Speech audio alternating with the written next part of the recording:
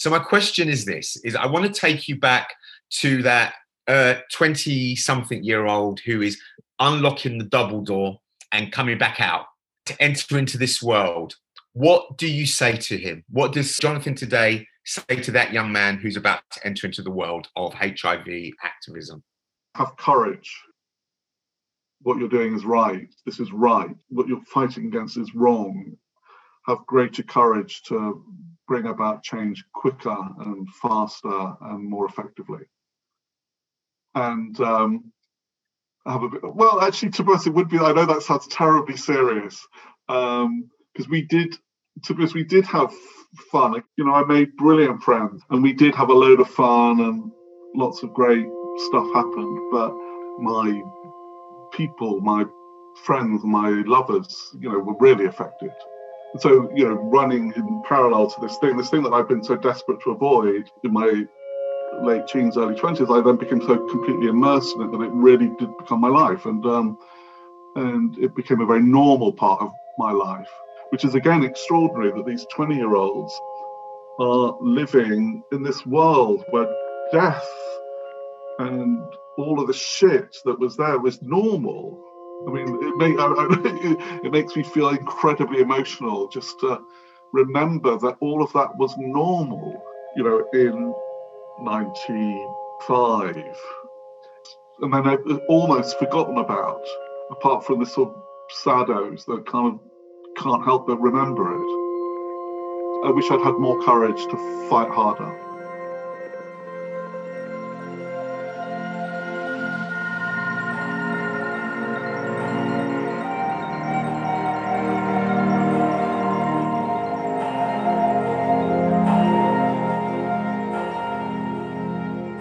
My name is Mark Thompson, and I'm a 52-year-old social justice activist, and this is We Were Always Here, a documentary series that explores the UK HIV epidemic through the voices of those who are most affected but are often missing from the mainstream narratives. As a black gay man living with HIV since 1986, who has been involved at the forefront of activism, advocacy and prevention, it was important to me that these stories were told. This isn't the definitive history of the UK HIV epidemic, but it's our history, moments from our lives that defined the epidemic for us.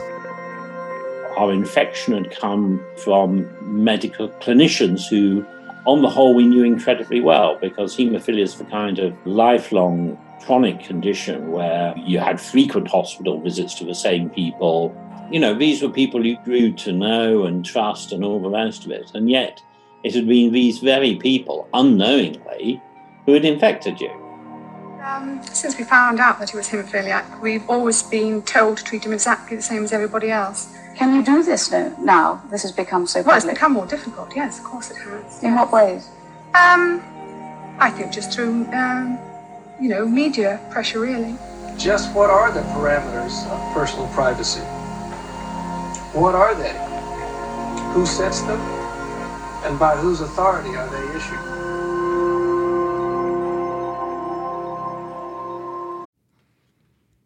You may have heard of the podcast Juicy Scoop.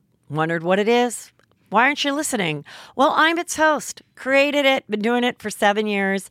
I'm Heather McDonald of Juicy Scoop with Heather McDonald. Now, I could tell you why you should be listening to my show, but my listeners wanted to write the ad for me, and here are some of the things they said. Not your regular juicy podcast. Catch up on all the juicy topics from Hollywood and pop culture to true crime and beyond. Heather McDonald's Juicy Scoop always has great guests, great laughs, and great gossip. It's a comedian's take on the hottest headlines. Juicy Scoop is the pop culture news you want to hear. No BS, no filter, no filler. Raw, real, and in the moment. Throw in the hilarity of amazing comedians that you'll instantly be obsessed with, a juicy crime story, and a dash of normal life in LA moments, and you've got yourself an amazing week of Juicy Scoop. 2 episodes every week, every Tuesday and Thursday. It will never let you down. He'd known for 2 years that he had AIDS, but had kept it quiet, living the life of a recluse in his £5 million mansion in West London, where fans have been paying their tributes. He only admitted publicly that he had AIDS the day before he died.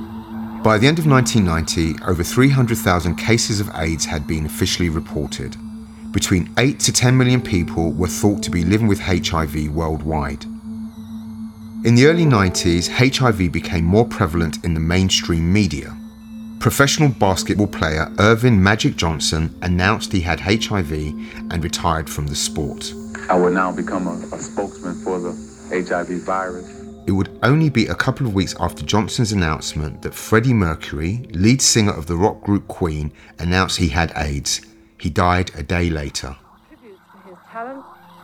Said tonight they were planning a big musical event dedicated to their lead singer Freddie Mercury, who died last night. A tragic consequence, but it's something which, for him, wasn't. Been tributes to his talent and his courage from friends and from fans.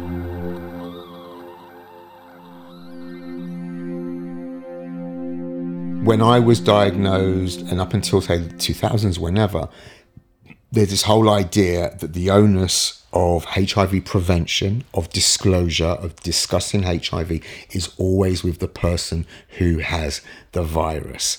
So there was always an inordinate amount of pressure and expectation on me that I would disclose. And if I didn't disclose, I was a bad person. I was morally unfit, I was a liar, I was dishonest. And that kind of language has been placed on positive people ever since. In my, I was going to say prime, in my really active periods of being sexually active and having relationships, disclosure was important to me because I didn't like having a weight on my shoulder. It wasn't always easy to do it, and it was nerve-wracking. Every single time was a beast, but one did it, and you kind of took your risk and you saw where the chips fell. And I've been relatively lucky that the men that I've dated or told have been quite accepting. In terms of intimacy, you shifted away maybe from penetrative sex to discovering new ways to be intimate with somebody. There was lots of touch, lots of exploration, or there should have been. Sometimes there was lots of fear around sex. For many people, it was easier just to cut it dead. You know, I've worked with literally hundreds of positive people over the years. And the abiding thing that sticks out for me, particularly for newly diagnosed people, is I will never find love and nobody will ever touch me again now that I have this. So that sits there. And even today in 2021 and onwards, I still know positive people who feel an immense amount of pressure to tell loved ones, the workplace, whoever. Disclosure is a big issue for us. My wife and I had 3 plans that we thought might eventuate in a situation like this. The best situation for us, plan A, was to make the announcement when we wanted to make it. Secondly was to be able to make it as we did in this case, even if we were forced to make it. We are doing it unilaterally. Thirdly is to read it in the paper and have to react to it. We did not want the third alternative, obviously. If you were the editor of a paper, is this a story? Oh, it's a story, but I wouldn't print it. Tennis star Arthur Ashe would also reveal he had AIDS after becoming infected as the result of a blood transfusion back in 1983. In the 1980s, almost 5,000 people with haemophilia and other bleeding disorders were infected with HIV through the use of contaminated blood transfusions. Until the 1970s, the treatment for these disorders required transfusions with plasma, which had to be given in hospital. This treatment was replaced with a new product which could be administered at home with an injection. The product was called Factorate and was produced by pooling human blood plasma from up to 40,000 donors and concentrating it to extract the required clotting factor. Just one contaminated sample could infect the entire batch. Blood products were known to transfer viruses such as hepatitis, so the use of pooled blood products increased the risk of infection greatly. The danger of contamination increased when a shortage in the UK meant it was imported from the United States, which used blood from high-risk paid donors such as prisoners and drug addicts. In 1982, the first death of a man with haemophilia infected by AIDS was reported in the US. This was followed in 1983 by other warnings from the World Health Organization, which said that people with haemophilia should be warned of the dangers. This forced many people to hide their haemophilia for fear of stigma and discrimination. We had at the Haemophilia Society, kids that were not welcome at schools. We had people that were being made homeless. Many people lost their work or faced abuse because they or members of their families were known to have haemophilia. There were terrible stories of, women who would go to hospital, they would say their partner had haemophilia, they would be told they should have an HIV test, they then find they're pregnant, they're then told that they should terminate their pregnancy, they're then told that they should have a hysterectomy. And those things did happen. They did happen. The other thing that was very clear to me from that period of the AIDS crisis is that the UK, which is what then motivates me to have the job I am now, is that the UK system of government was letting everyone down. People were living in precarious circumstances, and or landlords might have been directly or indirectly hassling them to get out of where they were living. There was kind of panic and lack of awareness of what to do, and then not being taken seriously because the people being affected were not people cared about when they were in power. My name's Jonathan Cooper and I'm a barrister and I specialise in international human rights law. Why I specialise in international human rights law is really rooted back in the early years of the AIDS crisis. I grew up in Devon and I was feeling quite okay in myself about being gay and all of that.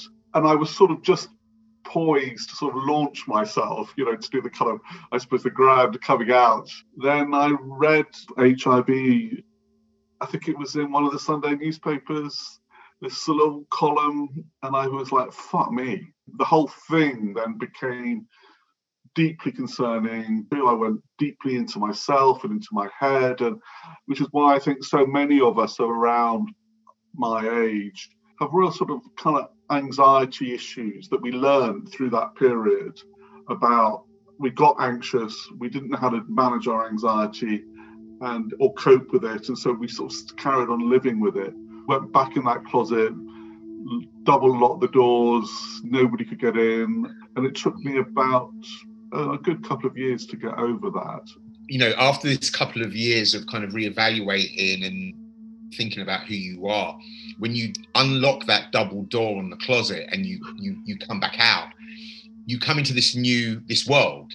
I left university and a job was being advertised to be the AIDS coordinator of the Haemophilia Society, and sort of the rest, as they say, is history. I got launched into this world of HIV in all its sort of manifestations.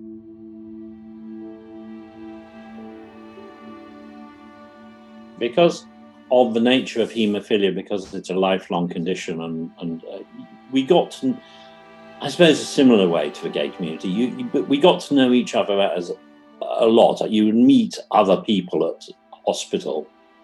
Simon Taylor is a HIV activist who has been working for several HIV organisations, including the Terence Higgins Trust, since 1986.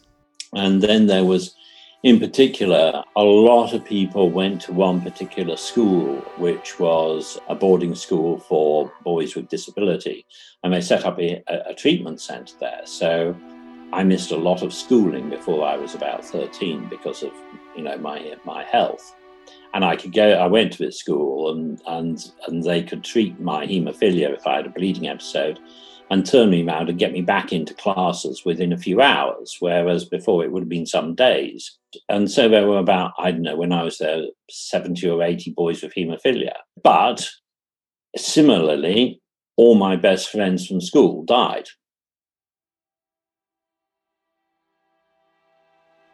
So I know at least 6 of my friends from school who died. And it was tough, it was not only for for oneself, as it were, but particularly if you were involved in any kind of community group, watching your friends and colleagues get ill and die around you. While I was on the Haemophilia Society executive, 6 of my colleagues got ill and died.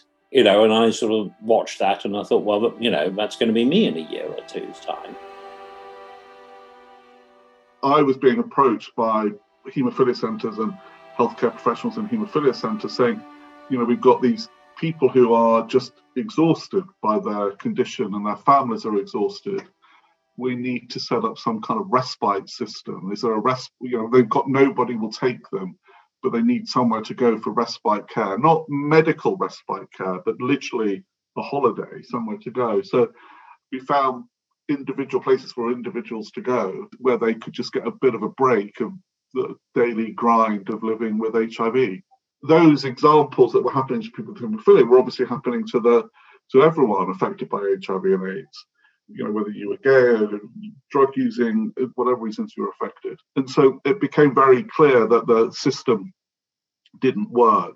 And then it was a National AIDS Trust inspired idea that there should be this declaration of rights for people with HIV and AIDS. So which we at the Haemophilia Society got very enthusiastic about. We really believed in that. Jonathan Grimshaw, who was the principal drafter with Kerry Hutton, and they come up with this remarkable document, so controversial that the idea that you would say people with AIDS have rights was just unacceptable, which is appalling. But it was a brilliant document based upon the UK's International Human Rights Treaty obligations.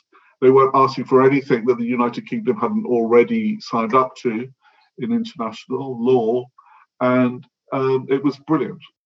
The declaration really came out of conversation after conversation where people went, when people were just aware that discrimination was happening in multiple forms all over the place. And sometimes it was legally challengeable, maybe, but boy, oh boy, was that not often. I mean, you call them now microaggressions and macroaggressions were just all everywhere. So what we thought was we need something which just says, no, enough is enough, actually. Kerry Hutton is a freelance researcher, evaluator, and consultant for voluntary organisations in the field of refugee, migrant, and women's rights and corporate accountability.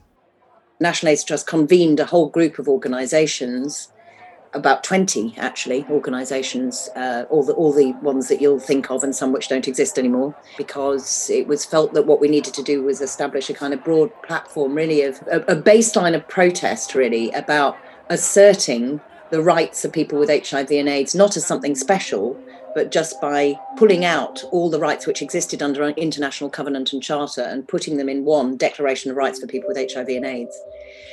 And then launching that and just saying, lest you forget, people with HIV are as entitled to all of these rights as anybody else. How much, certainly media coverage that would have, and then knock-on effect from that.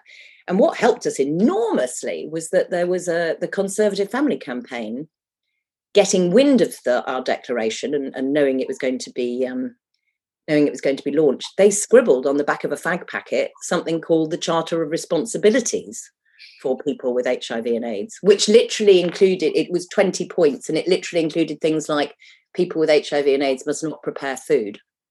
So this was the Conservative Family Campaign, and it was one Stephen Green, and we hadn't got wind of the fact that they were launching it. So they had their scribbled on the back of a fag packet Charter of Responsibilities, which is basically lots of things that they'd sat down and brainstormed and just thought, these are the things which people with HIV and AIDS must not do, they must be responsible about. And they launched it the same date. So the media, it probably would have been a bit interested if we'd launched our UK Declaration of Rights. Anyway, what the media had was a fight.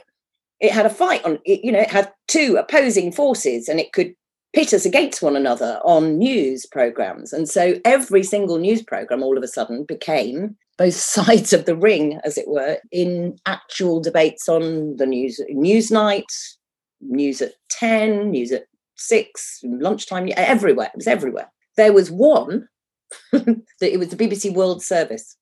And by that stage, I had been in a room with Stephen Green from the Conservative Family Campaign 4 times already that day.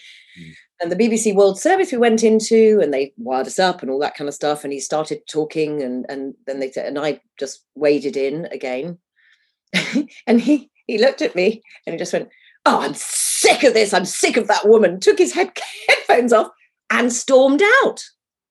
And all the BBC World Service people who had been being very professional and calm, they kind of went, it just gave me thumbs up. It was kind of like, yeah, if you ever wanted proof that you've won the argument, there you've got it. It was great. AIDS really did sum it up. It summed it up on every level. On every level, it showed that the UK couldn't manage that crisis, which is then what really did sort of motivate me. And would I have done this otherwise? I probably not. But so I then decided I wanted to do human rights law, but carried on committed to all those causes and carried on working on the UK Declaration with Kerry, and then went on to do LGBT rights and HIV rights through the law. I worked very closely, got very involved in the Human Rights Act project when New Labour came in, and with Liberty, the organisation Liberty, and we now have the Human Rights Act, which is of course at risk, but any vulnerable community needs to do all it can to endorse the Human Rights Act, because we cannot afford to go back. In my view, there needs to be a whole inquiry about how the state has managed the whole LGBT thing throughout the 20th century, because obviously it was the state that was persecuting us. But the AIDS chapter is a standalone chapter. It is a standalone chapter.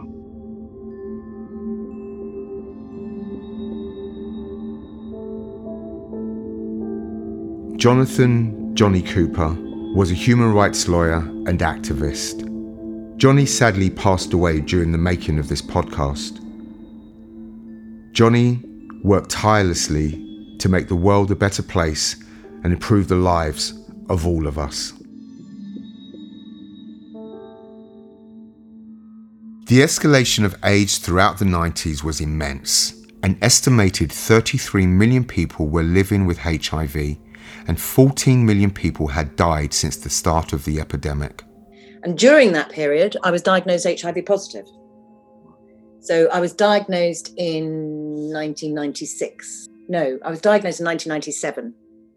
And I think I trace when I was infected to 1996. So there I was, really having worked in this sector for coming up to 10 years. And then, this kind of, it was just before, obviously the drugs kind of made the absolute cataclysmic difference. And it also happened to coincide that, and it's probably no coincidence that it did, the death of my best male friend. So, I knew, as we all did, gazillions of people who were infected, but my best male friend Alistair had been quite early on, and he died in 1996. And with the benefit of hindsight, of course, you kind of, there's that agonizing feeling that if only he'd held on.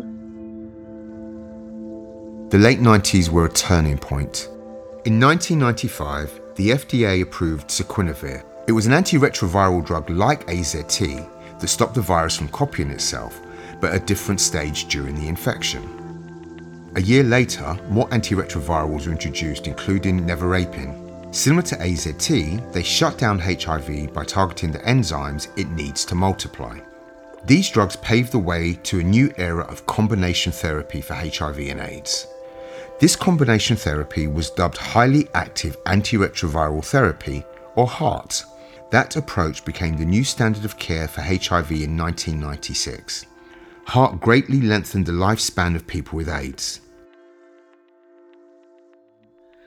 I reached out to different organizations to get educated around treatment and got really interested. You're a bit of a geek. I know this about you. I don't think I'm a geek, actually. I'm as far away from a geek as you can get.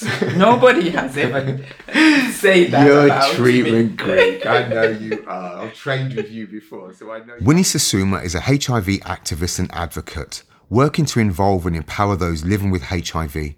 She was one of the first people from the African community in the UK to have the courage to go public with her HIV status. Within the African communities, we had to counter a lot of myths around treatment. There were a lot of myths around treatments coming from, communities, sometimes even the church, telling people not to take treatment because it was going to kill them. Yet, nobody Nobody stands and tells anybody not to take treatment when, it has to do with any other illness. No one. But HIV was very specific. There was a lot going on at the sort of community level, then at individual level. Right. So in 1996, literally came over to the UK to find out what my body was doing, because I hadn't been taking any medication. I had these opportunistic infections that had taken a lot out of me, and I was still recovering. So I went to Newham General Hospital, and that was 1996. There was a whole buzz about the new treatment, but I hadn't been listening to what was going on. All I wanted to know was, how long did I have? So when I turned up at Newham and got my tests back, they told me, the doctor was like, where have you been? You need to get on treatment, like yesterday. Had a CD4 count of 1, and that was shocking. The CD4 cell count is a test that measures the number of CD4 cells in the blood that reflects the state of the immune system. The CD4 cell count of a person who does not have HIV can be anything between 500 to 1500. People living with HIV who have a CD4 cell count below 200 are at high risk of developing serious illnesses. And actually, one of the nurses there was telling me that with a CD4 count of 1, you actually have AIDS. And you could die anytime, any minute, if you got an opportunistic infection. And I was like, okay. But I said that I wouldn't take the medication because I wasn't living in the UK at that time, and that I was going to go back to Uganda in 2 weeks. And that will be that. But what happened then is we went to this support group, which was Body and Soul. Women talking about, literally dying and then getting their lives back because of this medication, the combination therapy that they were on. The next day, I went back to hospital. And I said, I'd like to start medication. And that meant also that I was able to stay in the UK and continue to get my life back. I also started volunteering at that support. Why did you start volunteering? I think for me, it was like I needed to help others. It took a long time. There's still, I don't think, enough advocates out there, considering how our communities have been affected. There are not enough advocates out there. You can't talk about medication and some communities without looking at it through a historical lens, issues around medical racism. And we have a long history of medical experiments or black communities not being included in treatment options or treatment discussions. And I know that some of the earlier treatments that people took had a real effect on their bodies and their skin. So I can understand why that was a challenge for people. And it's not just the physicality of taking the drugs, there's the social issues of taking drugs. So if I'm a migrant, if I live in shared accommodation, it's much more difficult for me to store, keep, hide my drugs if people don't know about my status. I don't feel that there is enough being done. Mm-hmm. And there are all sorts of reasons, it's not just one reason. Unfortunately or fortunately, as people living with HIV, we are victims of our own success. We've done a lot of work and we've shouted a lot around HIV. People are on treatment now. People have got their lives back now. People are living well with treatment.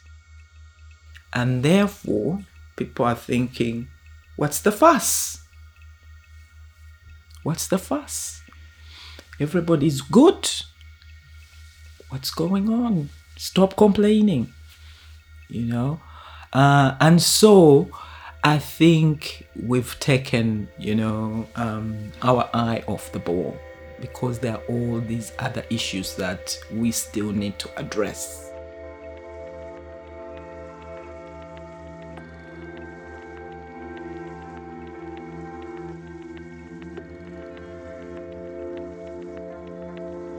Lots of positive people really do not like to be asked, how did you get HIV? They find it really offensive. They find it judgmental and all the rest of it. I don't mind that question. I'm like, you can ask me how I've got HIV, because my response is quite straightforward. The how is really easy. I got it through unprotected sex, unprotected anal sex, right, without a condom. Ask me the why. That's much more interesting and it's much more true. I got HIV because I had lack of information, lack of access to resources, meaning condoms. I didn't feel empowered to have a conversation with my partner about condomless sex. HIV was already in my community, in my sexual network, but I didn't think that it was part of us. The system wasn't also there to support me around those things. These are the reasons why I got HIV. Flash forward 35 years later, we pick a young black gay man from London, from Mississippi, from Jamaica. These are exactly the same reasons. These are the same reasons black women, these are the same reasons the trans communities. So until we fix those systems, HIV is always going to be there. And it's still going to affect those same people in the same way.